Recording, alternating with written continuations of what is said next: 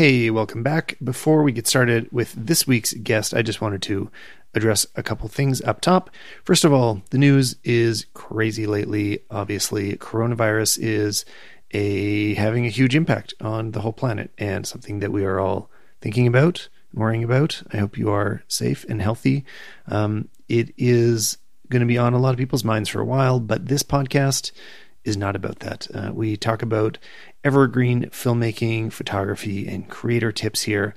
And I would just invite you guys, if you happen to be staying home at the moment, maybe you're working from home, maybe you are in some kind of isolation, maybe you just have some time to kill, don't spend all of it on Netflix.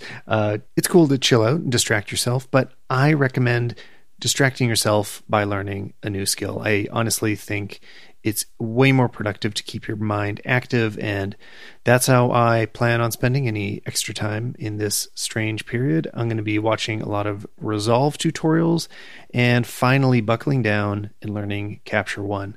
Actually, this episode and the next one are pre-recorded, so everything is slightly time-shifted here, but it all remains the same because this is meant to mostly be an evergreen show. The information is stuff that you can use moving forward, but I did just want to touch on why that's not something we're going to be acknowledging here. And the other big thing is that I need to apologize. My audio in this episode is a little screwed up. Usually I have my mic going through the DBX286S, which does a little bit of processing. It's a preamp, and it also takes some of the background noise out. And then that goes into my sound devices, MixPre 3, and that's what's recording both me and the person on the other side. And then they send me the version that they recorded locally, and I sync them up. But I happen to not have my sound devices when I was recording, so I plugged my mic through the DBX and into my camera, into the Canon C200, recorded with that, and for some reason that in between DBX was overdriving my mic the whole time, so you'll find it's a little distorted, but I'm sure you're not here for excuses, so hopefully you enjoy the rest of this episode, even though it sounds worse than it should. Spenser Sakurai is here, who I know as a YouTuber and cinematographer, but part of inviting him on is to find out a little bit more about the work that he does, because if you've seen any of his videos, you know they look good.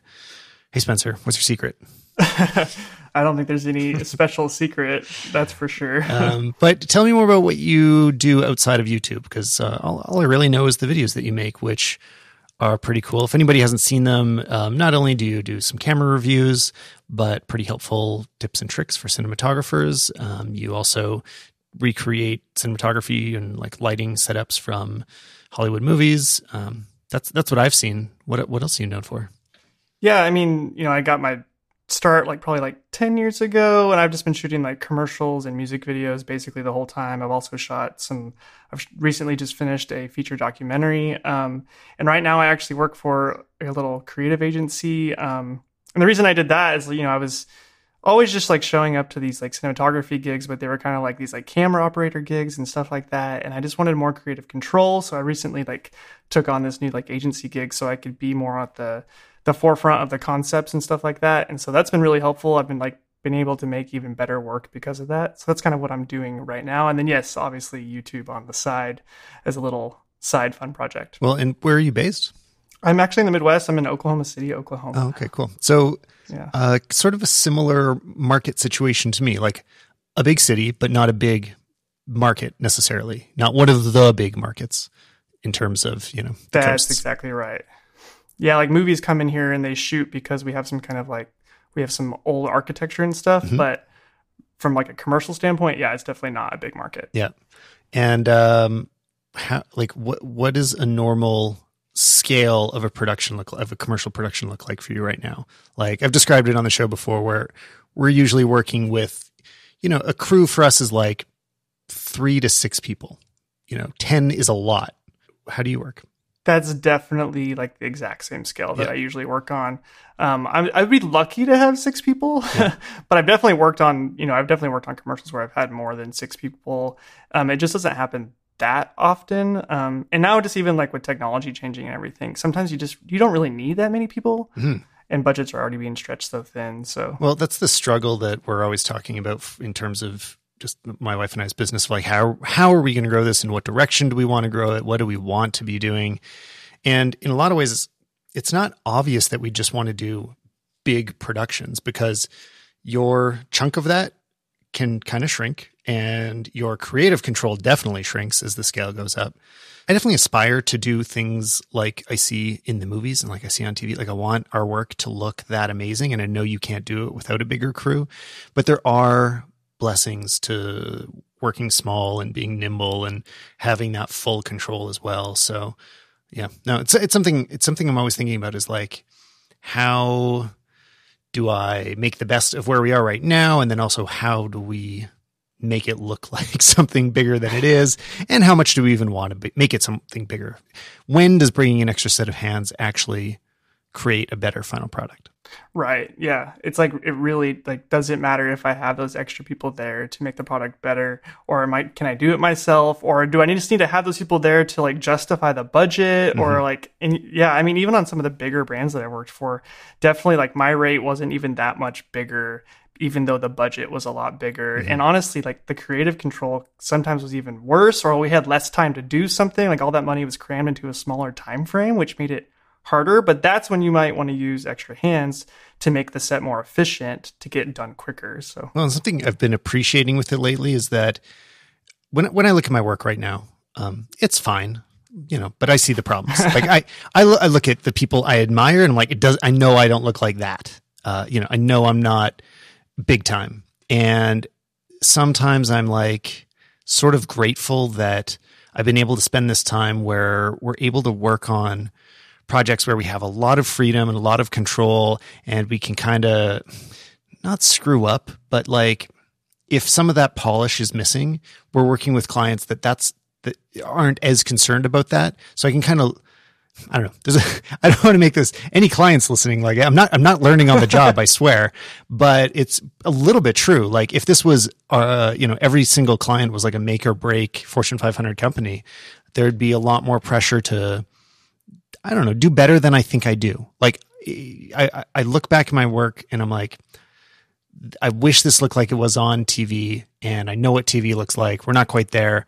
It's like me imagining like we're practicing for the big leagues someday, but I don't know. I'm just trying to say, for anybody else out there that's in the situation that, it sounds like you and I are in, of, we've got clients, we got jobs, we're always grateful to have work, but don't feel bad because people have bigger crews out there. I mean, that's like always the problem. You're always going to be critiquing your work. Even one day, if you do shoot something like really big like that, you're going to still think, it's just not quite there. So, yeah, I mean, I hope that's a blessing. That's what it's supposed to be. That's the way I'm supposed to be, right? That's a better policy. Yeah.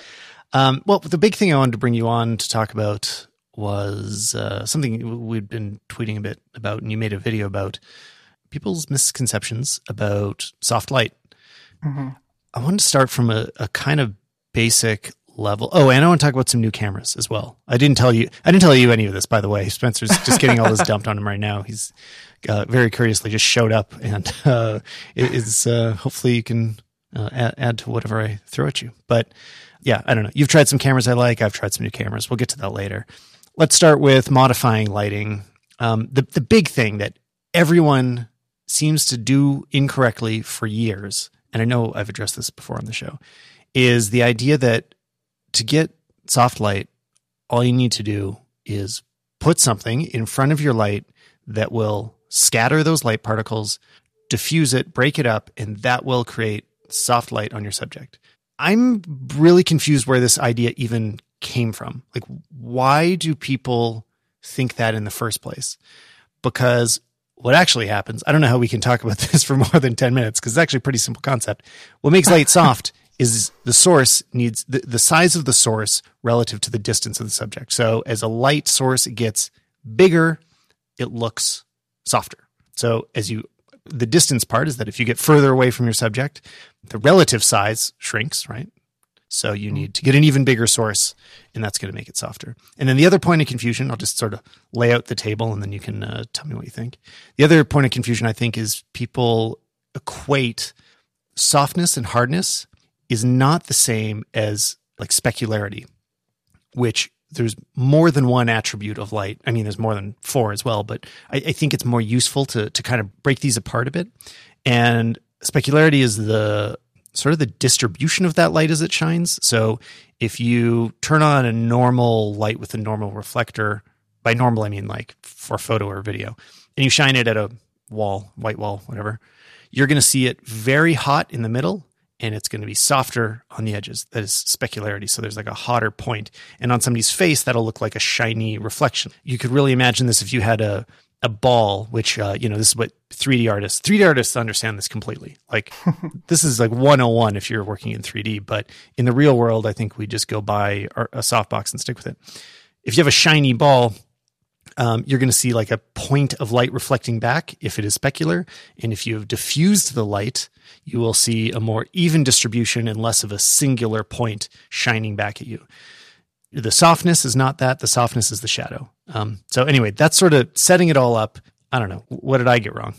No, I think it's absolutely right. Yeah. I think, when I made that video is more of just like the frustration with just like, I don't know if it's because of YouTube or what, but it's just like everyone just buys a softbox and just okay, now my lighting's going to look good. And that was kind of like why I made that video is like, well, no, there's like a million other ways you can modify your light to make it look good without even buying anything. Just bouncing it off a wall can soften the light and change the quality of it and definitely make it look more natural than a softbox too. So yeah, I think you especially were bringing up the Aperture 120D, which I love. I mean, I think it's been a fantastic light. It's sort of set the standard for a while. And there is a specific light dome, a specific softbox that Aperture makes and fits on it and works great. And a lot of people use it. Mm-hmm. What I think you were trying to draw attention to in your video and more people should realize is that softbox size and that light work especially well. They give you the look that you want from about like, maybe 3 feet to 6 feet away. You get that softness. And only for a headshot. As soon as you want to light exactly. any bigger scene, the size ratio starts to fall apart. Maybe a softbox isn't your best friend.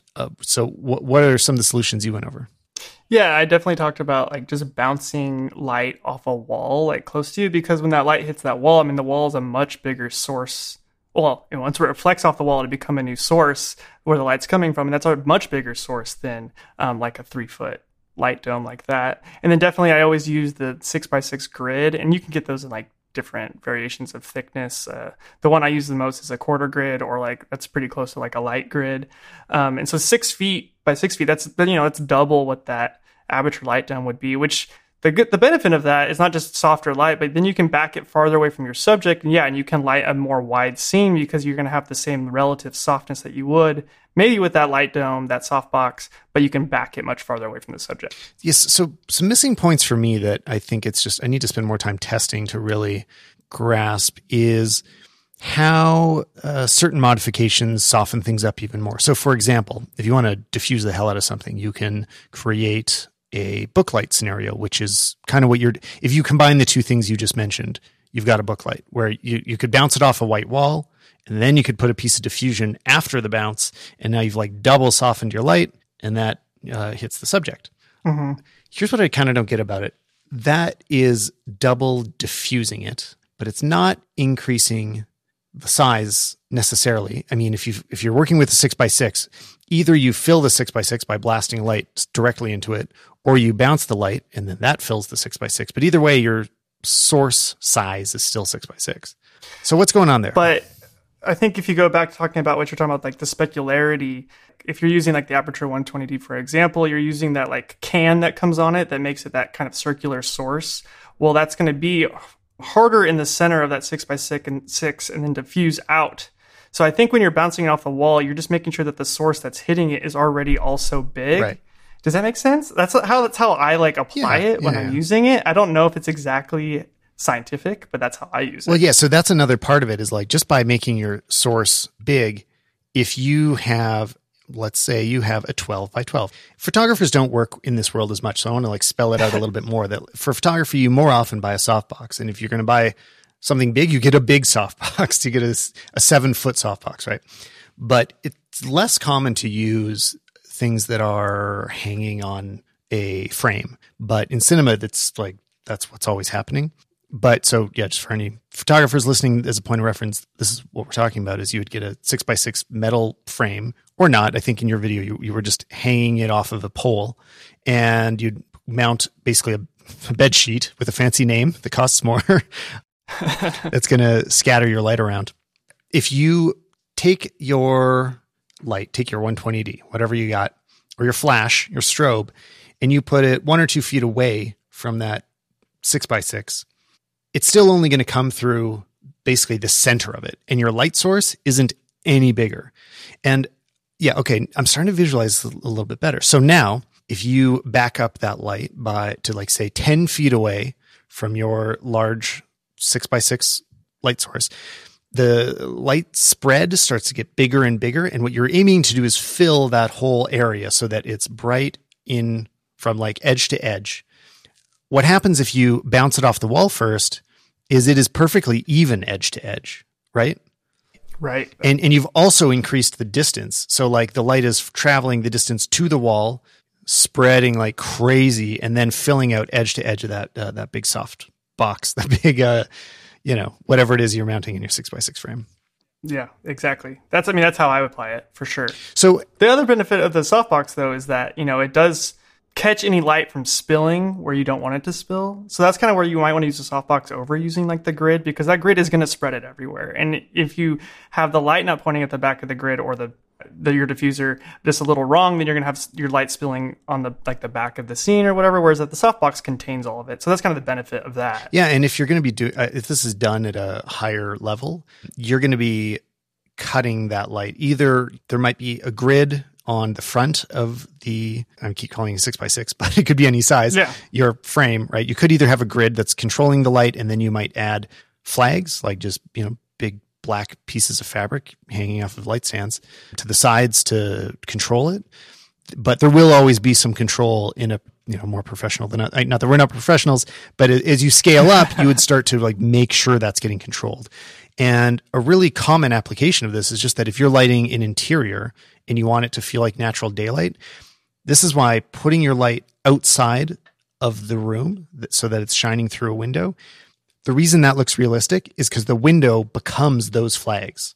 Like the wall is a natural cutting thing that like shapes the light into a rectangle. And now as it comes into the room, it's shining brighter into the center of the room where it hits. And then the walls in the background may not be getting as much light hitting them, and it falls off a little bit darker. And that's what a real room naturally looks like. And it's more interesting. So I don't know. That's another application of the same theory, but you don't have to buy anything. It's just shoot through a window or blast light through a window, Right. And that's what you'll see a lot in Hollywood too. Speaking of just like leveling up in the gear world, is like they'll use something like a 12K and shoot that through a window because they're literally like recreating the sun. And that goes kind of back to like where you're talking about specularity. Like it's just going to look better probably if the actual source is that much bigger, even though it's farther away, because it's going to feel more like the sun. It's just going to look more natural. Yeah, that's the thing I'm constantly fighting at a small scale I know that the rule is like, if you want things to look natural, it's big lights from far away. Yeah. And that's hard to do for cheap. It's another reason that I really encourage a lot of people that are looking into something like a 120D, try to find room in your budget for the next power level up, especially if you're only getting one light. Try to get a 300D at least, and soon we're going to have a 600D. I mean, these are all apertures. There's other brands out there. I just happen to like them the most. But try to get a bigger light. If you can make your budget work, it is so worth it.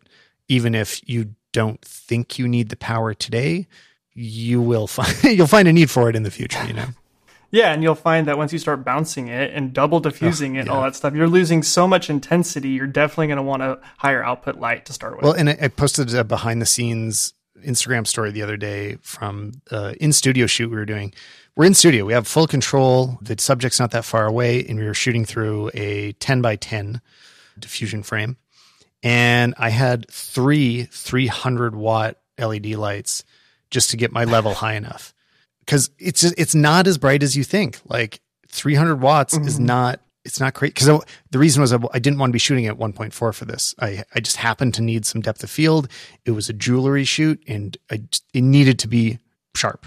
Yeah. That can be really hard at 1.8 or 2.8. So I was trying to get to f4, and just to get to that level, 300s going through. Then plus overhead, there was another 120 in that softbox we're talking about, the aperture softbox, 120D overhead, kind of creating the eye light and the real key light, even though like the one creating shape, you got huge source that was creating our level. And then right over top, a lot closer to the subject, we got something that is creating the shadows that you end up seeing. But it took 4 lights to get to what looks like not that bright of a scene. So, and this is something I wish I understood better, is like the relationship between, you look at a 300D, for example, how bright is it compared to the movie lights I hear people talk about in Arri M40 or, I don't know, 18K or whatever, like what's that relationship? Yeah, I think like a 300D, you would think would be close to like an M18. So that's like close to like a 2K tungsten. It's weird when you're using different types of light. They all are like they're totally different, like how they're like scaled. But it's pretty bright, like kind of the minimum you would want on like a movie set. I think 300D is kind of like where you would start, which would be like an Arri M18. But even those, like they have a bigger source. They have a different type of, the actual like reflector in it is different. So you're going to get different intensity. It's going to look different, but it's a similar output, I think. It's funny because the way that we end up thinking about brightness of lights is so based on what you grew up shooting, kind of. So I wonder if a lot of people now, that's my only reference point. It's like, oh, it's like a 1K or it's like a 2K because I know how bright those are. All the other numbers don't help me because I still can't visualize 1,000 candela or 500 lux or lumens or any of the other measurements that I know people use more and more often. And I've tried to talk about on the show and failed a few times, but I don't know. We got to get to somewhere where we all understand and can visualize the same standard soon. It doesn't seem to be getting any closer. No, that'd be super helpful, but it's definitely not there yet. And do you say, like when you say a 2K, is that just based on experience having worked with tungsten lights in the past? Yeah, so like when I started, I went to a local like kind of like trade college here, but it just happened they put a lot of money into the film department.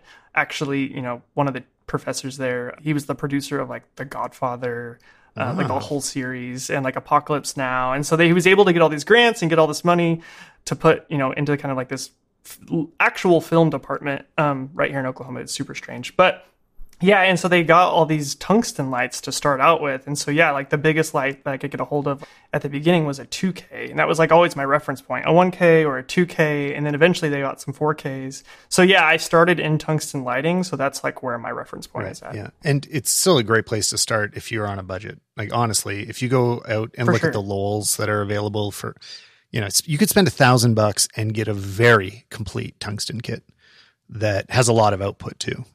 Yeah. You just have to wear gloves after you've had the light on for a little bit. And make sure you like distribute the plugs that you're plugging into so you don't blow the fuse too often. I mean, the way that I use the LEDs in my studio now, I couldn't have that many tungsten lights. Like I've really upped the power that we work with lately because of LEDs. We've been able to, they're only drawing 300 watts, whereas 1,000 watt tungsten was drawing 1,000 watts from the wall. So yeah, absolutely. That was like the main problem when I first started shooting, was like, you have to do the math in your head. Can I plug this into this outlet? Is this even going to work? Am I going to blow a fuse? Blew so many fuses when I first started. Yeah. But now you're like pretty safe. I mean, today we're running 3 300s off one fuse. And then we did blow it when we forgot and turned on the air conditioner that was on the same fuse, but that's reasonable. That I wouldn't expect that to work anyway. Right. This episode of the Stallman Podcast is brought to you by Timing, the app that tracks your time automatically instead of manually. In today's fast-moving world, the next distraction is right around the corner, which makes it harder and harder to stay on track with your projects and determine how much you really worked. And that's why you need an app to help you stay on top of your time. But manual time tracking can interrupt your workflow. Timing is different. Timing automates your time tracking to save you as much time as possible. First, it automatically tracks how you spend your time on your Mac, broken down by app, website, and document. You can end up with a lot of data to work through, so Timing lets you drag and drop to create rules that automatically categorize your time.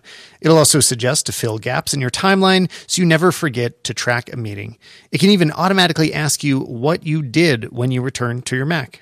With the automatic sync feature, your track time will magically appear across all your Macs, so even when you work on the go with your MacBook, you'll have the full picture on your iMac once you get home. You can track on the go with your iPhone, and the Zapier integration lets you connect Timing to services like FreshBooks. And something for fans of shortcuts, Timing have shortcuts ready for you to use to make time tracking even easier. if you're running a independent production situation, which you might be, if you have the patience to listen to the show, you might be in a similar situation to me where you're trying to take on as many clients as you can handle. And of course, make them all a priority, make them all happy, do the best job for each one of them. But of course, it is hard to realize how much time you're really spending on each project. So after you invoice them, do you notice that maybe, you spent a lot more time on this certain kind of project than you expected? Maybe you took a lot more time in post or whatever, but you don't know if you don't track it. That's actually something I noticed in my tracking, is that my time distribution between Resolve and Final Cut didn't make a lot of sense because I have to do that pre-grading that I've talked about for my C200 footage. Anyway, I'm reevaluating that whole workflow, and you can only do stuff like that if you know how much time you spend on things. Timing is so confident that you'll love their fuss-free approach. They offer a totally free trial. Download the free 14-day trial today by going to timingapp.com/Stallman. timingapp.com/Stallman, Stalman, and save 10% when you purchase. Timing. Stop worrying about timing and focus on doing your best work instead. So thanks again to Timing for their support of this show. So here's the big issue. We get how to make light softer. You make it bigger, but we're 1 or 2 or 3 person crews. What are we supposed to do? Like, how do we get these big soft sources and be able to set them up and tear them down and move them easily? I've come up with some kind of crappy solutions. I don't know. Give me a better idea than what I'm doing now.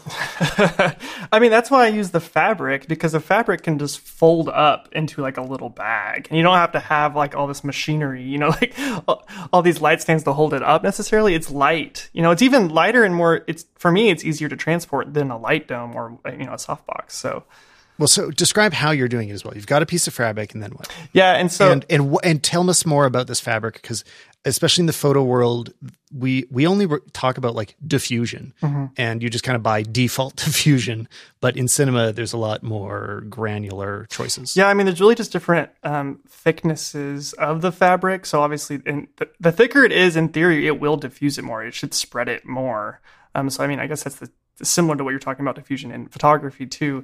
I just happen to always use like the quarter or the lighter versions because I don't have very powerful lights, and so I need to have that more output.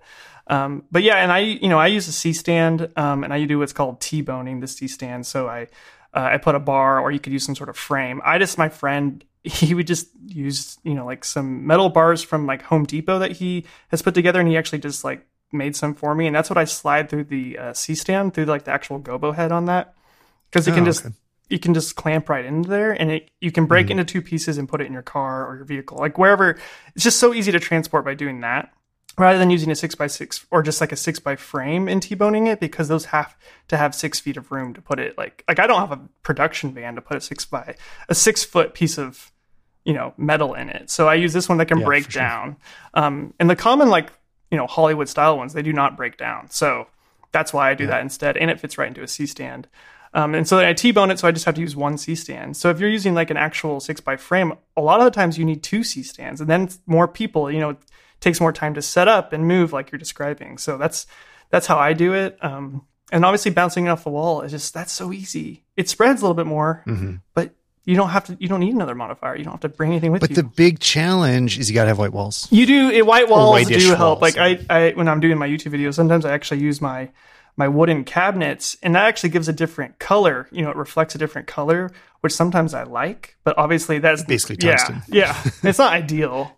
Obviously at all, but I don't. Yeah, it's a challenge. I mean, so what we've been doing lately is I have a big roll of Roscoe. No, it's not Roscoe. It's Leaf Filters diffusion. I don't remember which one exactly, but it's kind of medium, something like a quarter. It's not super soft, not super not soft, and it's just a roll of plastic that cost $100.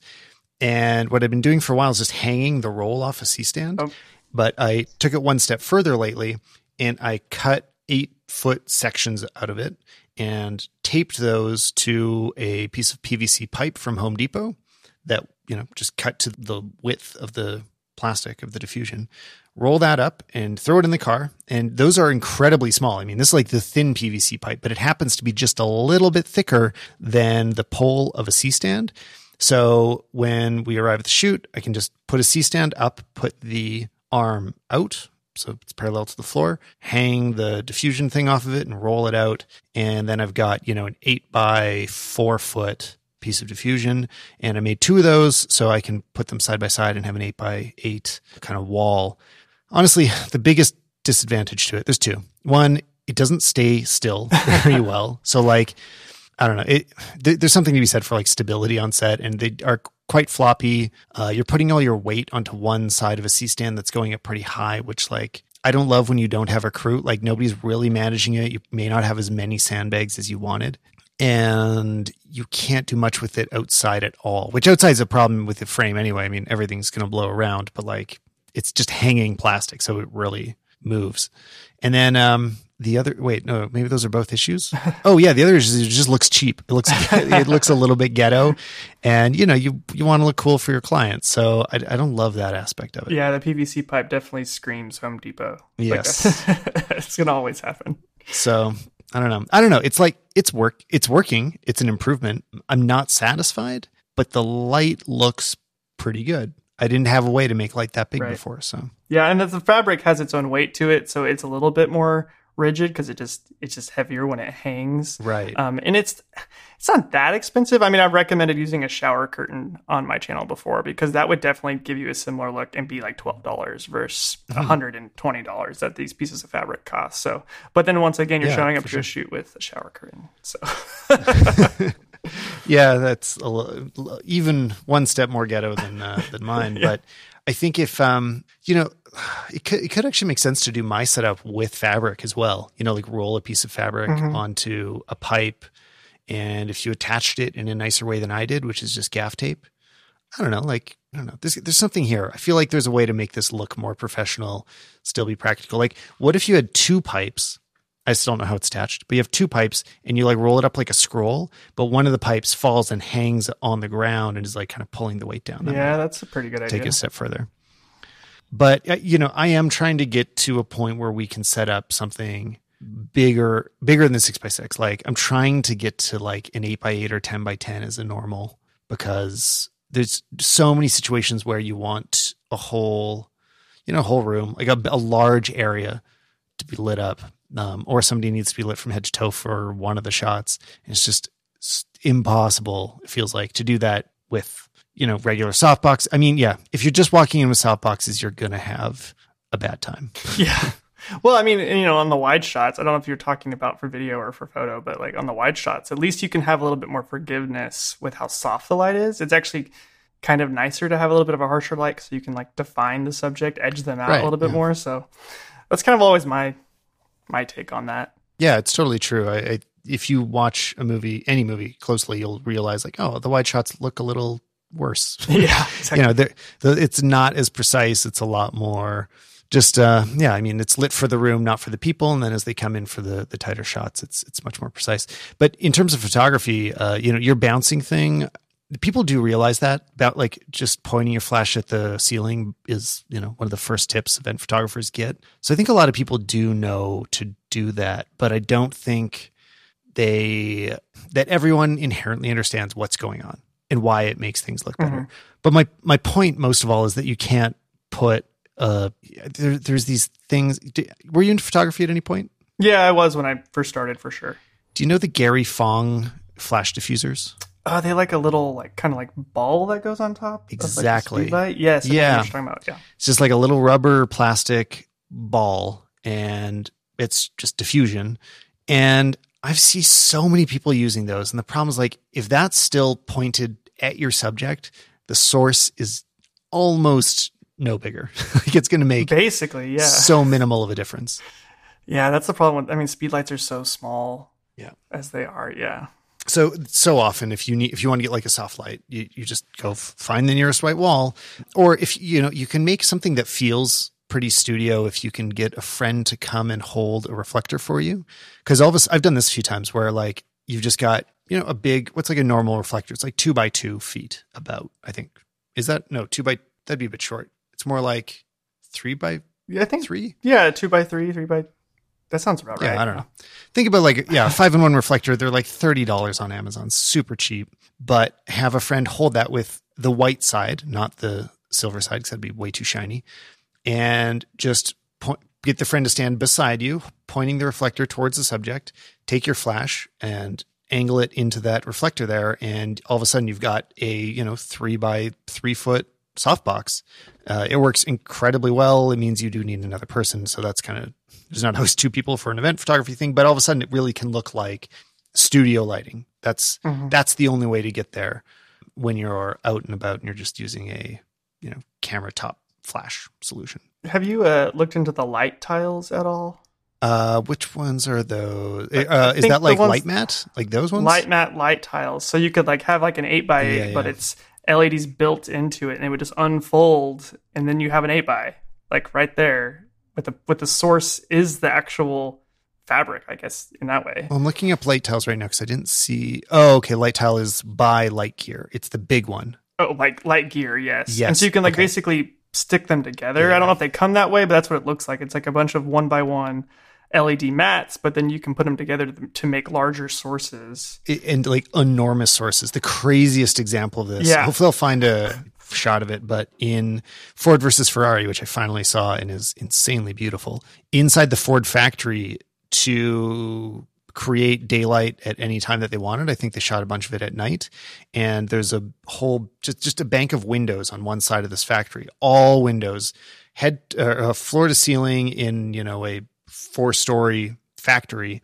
They just blacked out the windows on the outside. So first they just blocked all the sunlight, and then built these light tiles going up all 4 stories. The whole factory is just like surrounded by LED lights to make it look like the sun, which is such an insane solution. But I mean, it worked. And then you watch the movie and you're like, oh, it just looks like normal life. Like there's nothing. Yeah, you would never notice. Yeah, you don't think about it for a second. But yeah, at a way more practical level. I mean, I am so hot for Light Gear stuff. It's not that expensive. Like it's totally attainable, but it's not cheap either. Mm-hmm. So I keep thinking about getting something like I'm trying to pull up the names because I kind of forget, but like the 4x2 foot, I think would be right.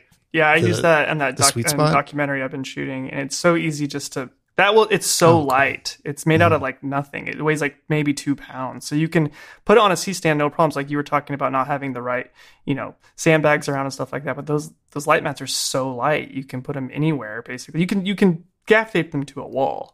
So yeah, I think the name of what I'm thinking of is like so light mat S2 4. That's 4 by 2 feet, and that's $2,300. It's quite a bit, but you could get smaller ones. So there's like the S2 L2. That's looks like 1 foot by 4 feet, I would guess, and that's $1,700. So like they're pricey, but they're really awesome. So, but that's what you were using light mat specifically, like that brand? Yeah, I use those for probably 4 days of this.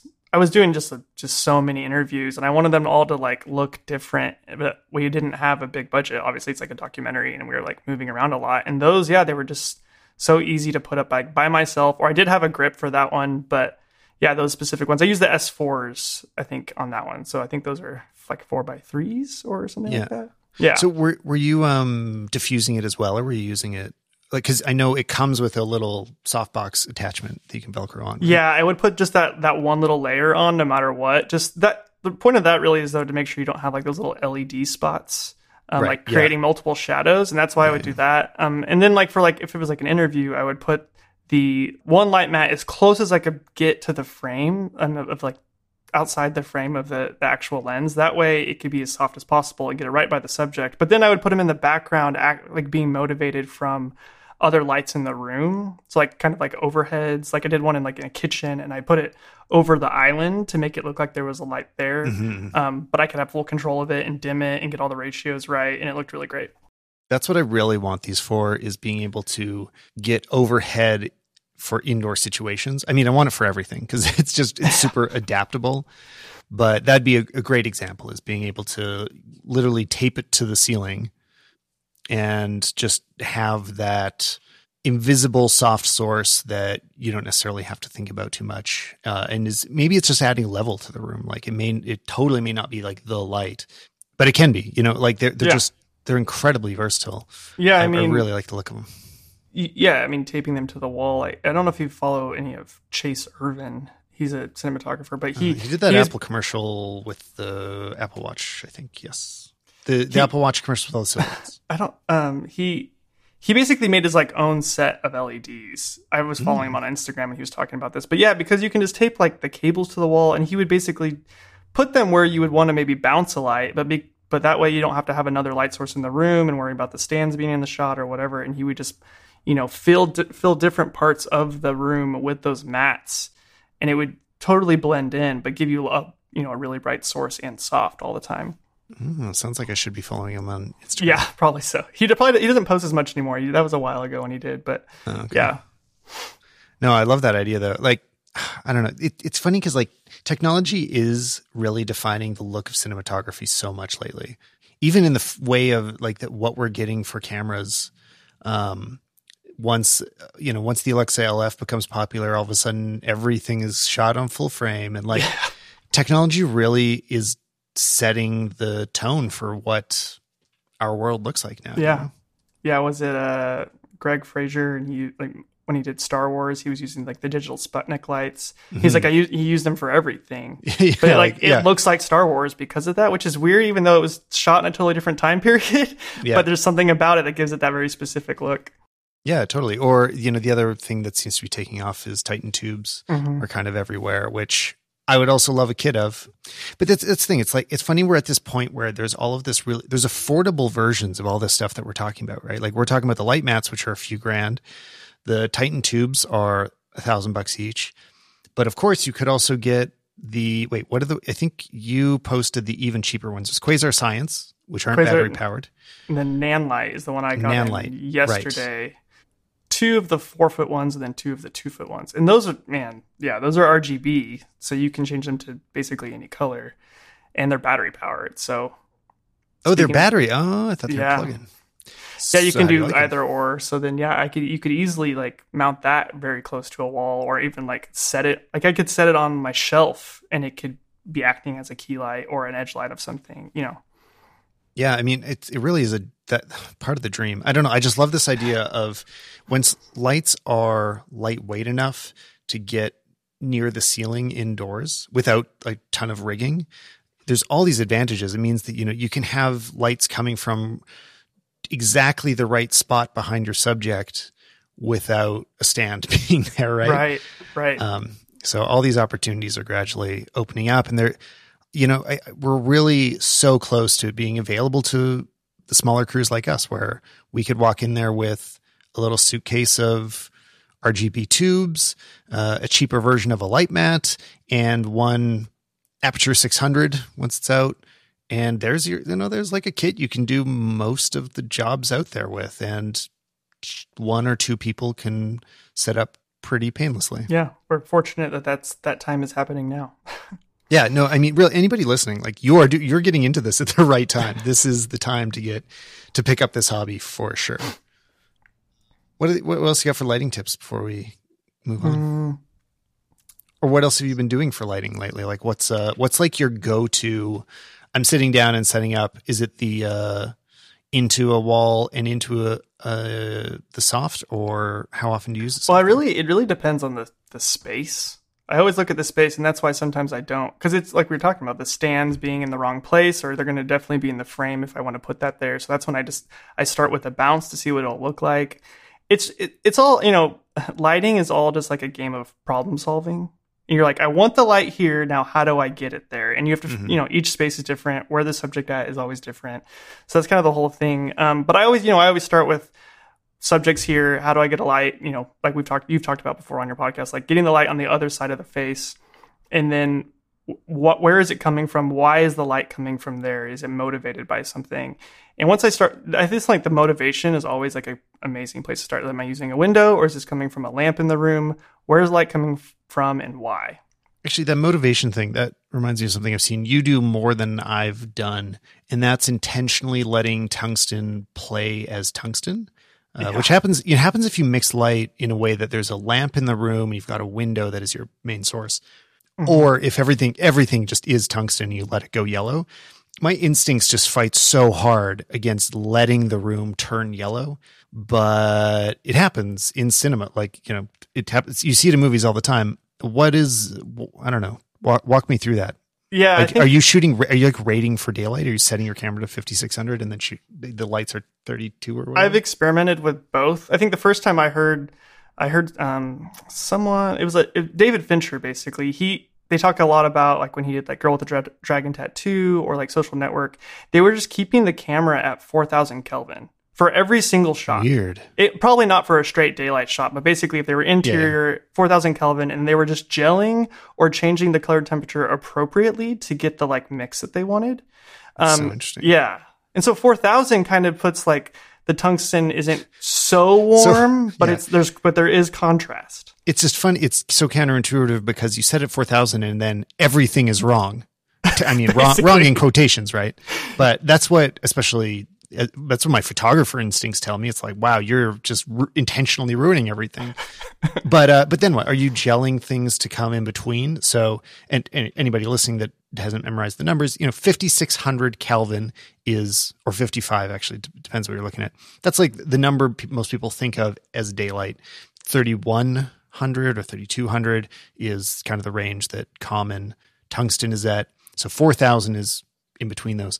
Would you be, if you're rating your camera for 4000, would you then gel the daylight to be a little warmer and the tungsten to be a little bit cool? Like, would you try to squeeze them together to get closer to 4000, or are they just leaving them at their respective original? I think that they were definitely gelling them to get them a little closer. But so like when I do it, it's just not very practical to do the 4000 because you're right, everything is wrong because you're right in the middle.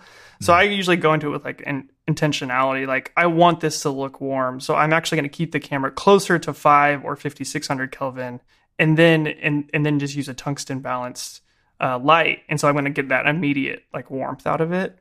So that's how I've been doing it. And then even like, I've been using this LED light that it's a bicolor, so I can bring it back a little bit towards daylight if I think it's just too much. But I usually just leave it like 3200 Kelvin. Yeah, that's the same one I was talking about in the video, the DNO, right? Yeah. Yes, same one that you have, yeah.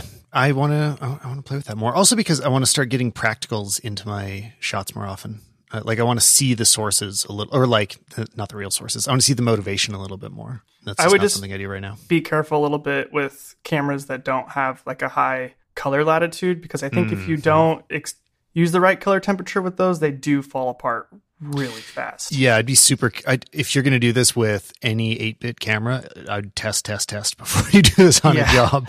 Absolutely. I mean, I feel a little safer, being able to shoot raw, but if you can't shoot in more than 8 bits, then watch yourself. Because the 12-bit camera is going to have such a bigger range. You could just turn it on and you're already going to notice that the contrast of colors is not as contrasty. Yeah. Well, I really notice it in the same camera. In the C200, if I shoot stupid C200, it only has 8-bit or 12-bit. Thanks a lot. But the 8-bit just it mixes the light uglier.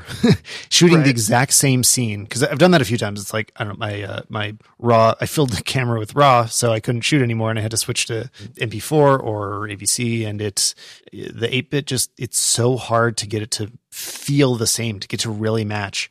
It's not the same. No. But this drifted us in the topic of cameras, so I didn't write a list, but the first camera on my mind, and then you can tell me what you've been playing with lately, is the Fuji that's not what it's called, X-T4. Yes. And do you have any interest in this camera? Do you try Fuji's? It's really funny that you asked that. So there's all this kind of hype around the X-T4, and then I've been talking with, do you follow Patrick Tommaso on Twitter? Yeah. And he's been, playing around with some Fuji cameras, and I was got interested in that, and I started looking into the X-T4, like, the rumors were coming out that it was about to come out.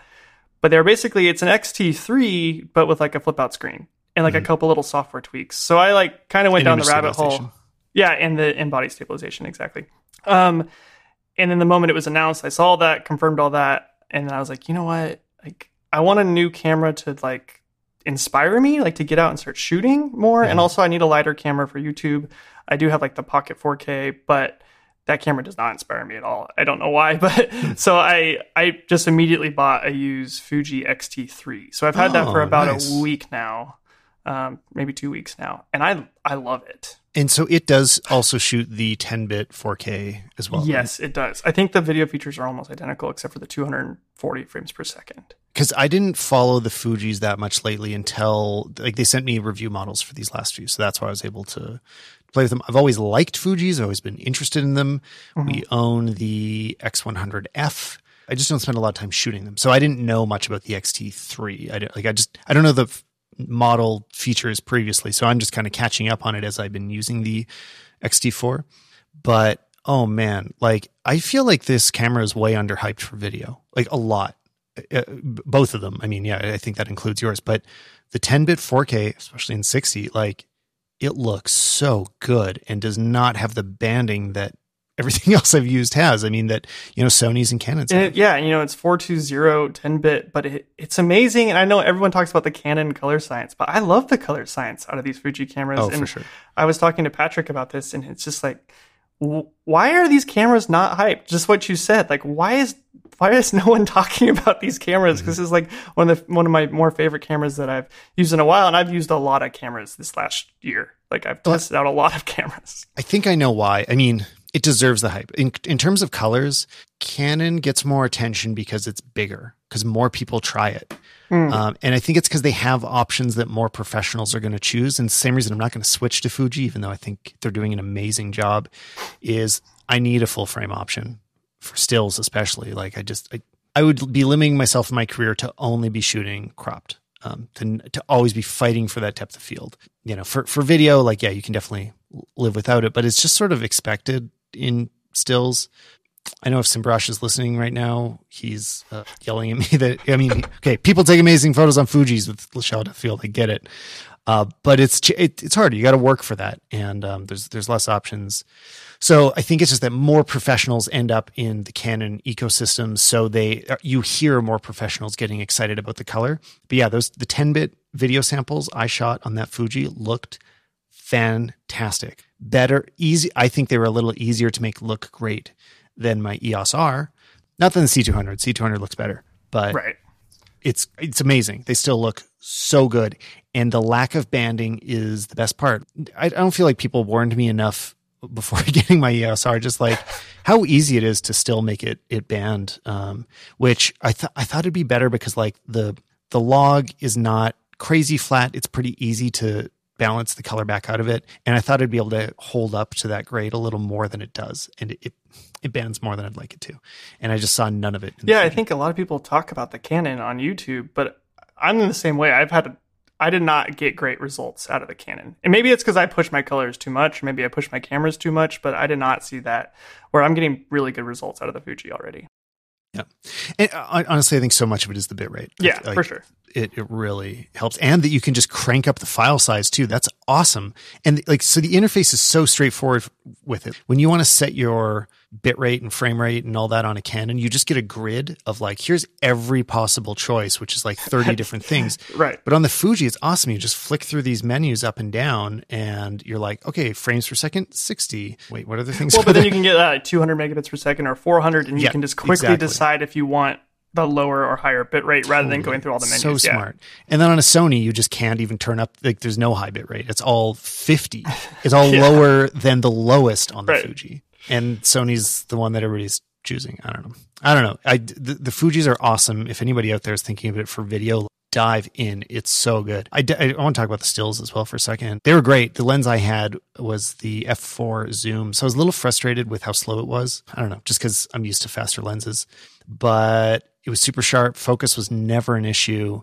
The image quality is great. It's funny. I spent the whole time testing it. I never checked how many megapixels because I just don't care how many megapixels anything is anymore. Like as long as it's less than 40, I'm happy. Honestly, I would only check to make sure the number's not too high. It's never too low. There's no cameras that don't have enough megapixels. It's just like, are the files going to be bigger than I have room to deal with? And I'm happy to report they're not on the X-T4. Usability was great. I mean, yeah, it's like, honestly, if you're thinking about, this is a good time for Fuji. Fuji is having a great year. I really like what they're doing. Yeah. And I think, I talked to Patrick about this, like you might want to get a Fuji if you're looking for that kind of like filmic vintage vibe. It does it in camera for you if you want to like shoot to a JPEG and kind of get that look. Obviously, you could do that in post with any other camera, but just like the usability of it, kind of treating it like a digital film camera is what's been fun for me.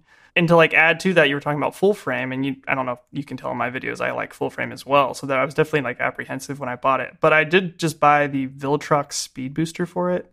Oh, cool. Yeah. Those are kind of pricey still though, right? It's like hundreds of bucks. Yeah, this one's like 180, and I don't that's better I than I don't thought. usually use Viltrox because I'm nervous about their quality control versus like Metabones. But this one definitely like it adds some characteristics to it that you may not want if you're using it professionally, but it definitely gets you basically full frame, has autofocus, although I'm not using autofocus because I basically only have manual lenses. But like to get that kind of vintage vibe still, this speed booster has been really great. And I think it'll be really awesome to use like on YouTube and stuff because it is full frame now, but it's like on this little camera and it like does the 10-bit. So I'm pretty excited about that. Yeah. Awesome. What have you been testing lately? What do you like? Yeah. So I've been doing a lot of full frame camera tests because it's just kind of like it's kind of like that's the new is like, oh, we can do full frame and 10-bit now. So that's like been really exciting for me. So I did the Panasonic S1H. I've done a couple videos over that one. That camera is, I think if people are looking for the kind of like hybrid style, like DSLR style camera, mirrorless style, that's kind of to me, that's the best one. Hands down, it's the best one for video. Yeah, it's so good. It is very large. Like, it is not something you want to hang around your neck and take with you somewhere. Like, you can do that, but it's like, I think it's heavier than like a Pocket 4K. Like, it's big. It's funny because it's already out. I feel like it's not getting enough attention. I mean, I'm not talking about it much because I don't pay attention to Panasonic because they don't have any lenses. I think it's going to be better than the new Canon that I'm probably going to buy. You know, there's so much hype around the Canon R5. Am I getting that right?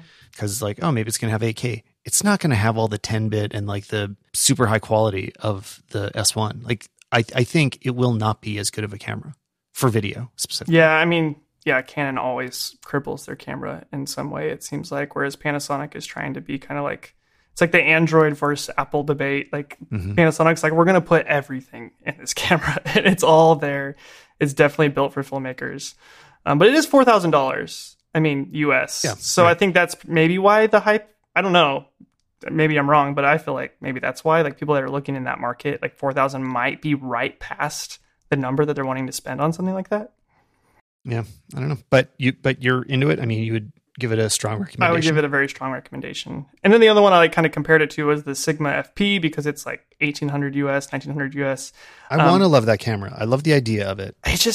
It's not a good like grab and go camera. Like it's just so small. Like it's just a sensor, you know, but that looks so cool. I know. What seemed like the issue, I think it was from your test that I noticed this, was it just didn't seem to have the dynamic range I would hope for. It definitely has the dynamic range is just mapped in a really weird spot. The ISO, the native ISO is 100. And when you're like coming from the cinema world, you're like working in that 800 ISO like all the time. So you're talking about all these, you know, earlier when we were talking about lights and stuff and how powerful they are. Well, if you're like, you have to stay at 100 on that camera. You can crank it up. It does really well like in low light because that's where the dynamic range is mapped. It's like in the lower end of the spectrum. So like, yeah, you go outside with that thing and the dynamic range is like just really not good. And it was really sad because everything else about the camera from an image quality standpoint is really good, like really good. So that was like, that's kind of what was the game changer for me too. It's like kind of like, I don't think I want that camera because I just would be really upset. Like the S1H had way more latitude than the Sigma. Yeah, I want it to be good. I want Sigma to be in there. I want them to be like fighting the fight. I love the idea of it. I don't know. It feels like they didn't quite make it on this one. I mean, yeah, the S1H has, you know, only a codec that does 400 megabits per second. And then the Sigma FP is literally recording raw DNG at like 2,000 megabits per second.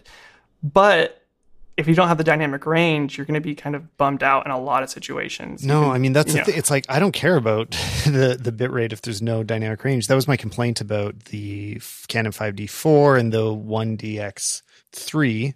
All these people using them for videos and they're shooting them to, actually, yeah, Justin, that was just on the show the other day. You're recording it to a CF card and it's filling, like a 64 gig card fills in under 10 minutes and it's not raw. And you have normal dynamic range. It's just like a flat photo that's really big. But like, what good is the bit rate if your highlights are still blown out, you know? Yeah, it's just like not practical at all to shoot with those cameras. Yeah. So, yeah, I mean, and then the other big one that I don't have my hands on, and that is my white whale, is the 500 or C500 Mark II, which is just like, I think the best, like the most balanced, perfect camera in a while. And I really wish I had one. Basically, if it had come out when I was buying my C200, I would have put the extra money into that. It would absolutely be worth it. But as it stands, my C200 is too new to be upgrading. And I knew this, and I'm sure I talked about it on the show when I made the decision. Like the C200, I was buying it as an old camera, knowing like, okay, something will come out. I honestly just didn't think it'd be that good and that soon. Like that it'd be full frame and solve every problem that I have with the C200. Yeah, and it does have that 10-bit option. Yeah. So you don't have to do the RAW. It can just be that in between for you for most of your shoots, you know. Yeah, and I would use that a lot. I mean, I have to use the RAW in this because the gap between 8-bit and 12-bit is so huge. But from everything I've seen and from everything I know, I mean, the 10-bit on the C500 looks great. Like it's fine for most things. Yeah, it looks great. And it's full frame. The thing that's been killing me lately is that I can't monitor the actual image being recorded on my C200. This is a very niche issue, so forgive me but maybe you'll have an answer for me. I'm sure I don't think you will if you haven't used the specific camera. So when you're recording in RAW, the gamma gamut, which one's which? Gamma that it wants to use is Canon log 2, which is like the flattest Canon profile and looks great. What you can preview is not that. And I actually can't find any information about what I am seeing in my monitor. It's not fully log. It's not fully Rec 709. Like it's pretty flat, but it's not all the way flat. The only way I can see a log image is I can switch to HDR PQ as my monitoring preference. But then the documentation all disappears because nobody seems to be using that. And my waveform changes so that things are clipping past 80 IRE on my waveform. And all of a sudden my waveform like doesn't mean anything to me anymore. I'm like, well, wait, I can't fill it all the way. I don't know where middle gray is. So these are really like specific issues, but they've been driving me insane because I just want to be able to do the way professionals do it, you know?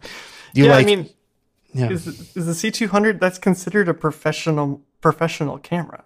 I mean, it should be. Yeah, and it's just like not outputting that. When you tweeted that, I was just like, my jaw like fell open. I was like, what do you mean? Like that, like even like a Pocket 4K or whatever is going to output that signal. I was so surprised. Well, even a EOS R, I mean, everything it outputs what it's recording. I mean, as an option, at least. Yeah. And you just can't. That is so surprising. But yeah, so I don't know. If anybody out there listening knows about C200s, what am I seeing if I output HDR PQ? It is clearly log. I don't think it's going to be Canon log 2. It's probably Canon log 3. What is it, and how can I use that to monitor something close to my final image? Because the whole goal here, all I was trying to do is I got new monitors. Oh yeah, I could also talk about this for a second. We got some small HD monitors. I'll get to that in one moment. I was trying to set up false color on them. Like, oh, this would be great. So now I can, sort of pull up some references of like movies I like, look at their false color, look at the stuff that I'm shooting, see how it maps out, matches up, compare ratios. And then I realized, like, wait, I can't program false color at all because there's no relationship between what I'm shooting and what's being shown on my monitor. Do you use like a shooting LUT on your monitors? Like on your new monitors? Are you using some sort of LUT to get you to a place when you're shooting? That's what I was trying to do. That was the whole goal of this. But then I realized to create the LUT, I need to do it on the computer, but I need to see the same thing on the computer. Do you know what I mean? It's like, I don't know what the profile is that my monitor is showing. Yeah, you're going to have to do a lot of testing to make it like get pretty close. Yeah. Man. So, yeah. I don't know. I'm struggling with that. Monitors, though. We finally decided to bite the bullet and get some fancy monitors because we had just had a few clients bring up wireless monitoring and kind of having wanted to monitor on sets. We're like, you know what? Let's invest in it. And then right at that time, Small HD had a sale. And so we got the Cine 7 500 bolt and the Focus 7 500 or bolt. which the focus was the receiver, the Cine was the transmitter. They're both pretty awesome. Small HD makes great monitors. The colors look great. The brightness from the Cine is amazing. It is like totally daylight viewable. We were shooting outside for a day with it, and it was fantastic. But the wireless started to not work and eventually completely stopped working. So right now I've sent it back to Small HD, and I'm hoping they send me a replacement that actually works. So I don't know, sort of a incomplete report card on it at the moment, but I don't know. I wanted to just be like all positive about how great they are, but do they have a, like, I know I have the Cine 7, and I have the 7 Touch. Yes. And it gets, it's very bright. It has those heat sinks on the back of it. It's extremely hot if you have it on for a long time. But so with that bolt, so like the Teradek's built into it or whatever, are there like large heat sinks on the back of that too? Because I would guess that thing would get so hot. It looks identical, and I think it probably gets the same amount of hot. It is very hot, but it doesn't literally burn you.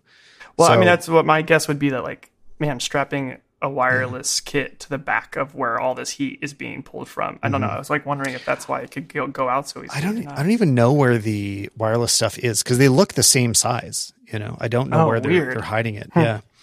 And it's funny, you have the Touch. So that's what I would have gotten if they made a wireless version, because the Cine has all this. The big difference is that you can control Alexas and Reds with it. Like, you were able to pull up the touch interface, which would be amazing. I would love that. Like that.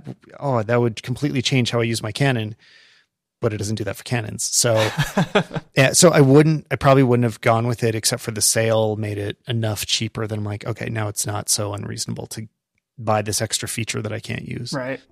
But yeah, anyway, Small HD, I really hope they can fix it, because these were super expensive, especially to buy 2 together. It was like $4,000 or whatever. Now, do those work with any other Teradek system, or can you? Yeah. Okay. Yeah, it's just part of the whole Bolt system. So you can have Bolt transmitters or receivers or whatever, as long as it's in the 500 range. I think the series has to match, because Teradek also makes further transmitters. I don't remember the numbers, probably 1,000. But I think it has to be all within the 500, which is totally fine for the way I work. I'm never more than 500 feet away. I don't know. It's a struggle. I'm trying to figure it out. Well, hopefully they get that fixed for you. Oh yeah, I hope so. I mean, they said they would, so I don't know. But then of course they might also send it back, and it's like, great, we fixed it. And it's like, oh, it's still, it turns out these are just flaky and nobody else talks about it. Nobody told me. I don't know. There's actually very few in-depth reviews about this.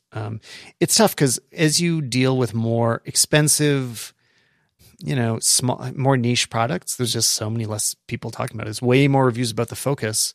There actually isn't a in-depth YouTube review about the Cine 7 at all. And it's their, well, I don't know if it's their flagship now, but it's like, it's up there, like that's right. They're pushing it as a near flagship monitor, and there's no reviews because it's a bit more expensive, so YouTubers don't buy it generally. Yep, that's right. It is out of that range. Yeah. So what do you see in your future? You're going to keep doing both commercial and YouTube, I assume? Yeah, I don't plan on stopping either one. I mean, if at some point YouTube kind of takes off a little more, it can take over a little bit more, but right now it's just kind of the fun thing to do on the side. It keeps me shooting too. Sometimes you have lulls in between shoots, and it's good to like just exercise your creative mind and just shoot something, experiment with new things. So that's why I do YouTube. That's also, when I first got into YouTube, I was watching it, and it would just frustrate me that people weren't using them in a practical way. And so that's kind of why I started the channel. Oh, for sure. I mean, so much of YouTube for me was like, you guys aren't saying the things I want you to say, so I'm going to go say them. I mean, I would hunt like online for hours, like trying to find like, well, what about this camera in this environment, and just like hunting and hunting and hunting. It's like, no one has it. And you're like, well, I could just do that. I'm going to play with that camera anyways at some point or something, and so I started doing that. So, well, if this raises any questions for you guys, come find us on Twitter and ask either Spenser or myself, and we'll try to help clear you up. Yeah, absolutely. Thanks for coming on. Yeah, thanks for having me. Appreciate it.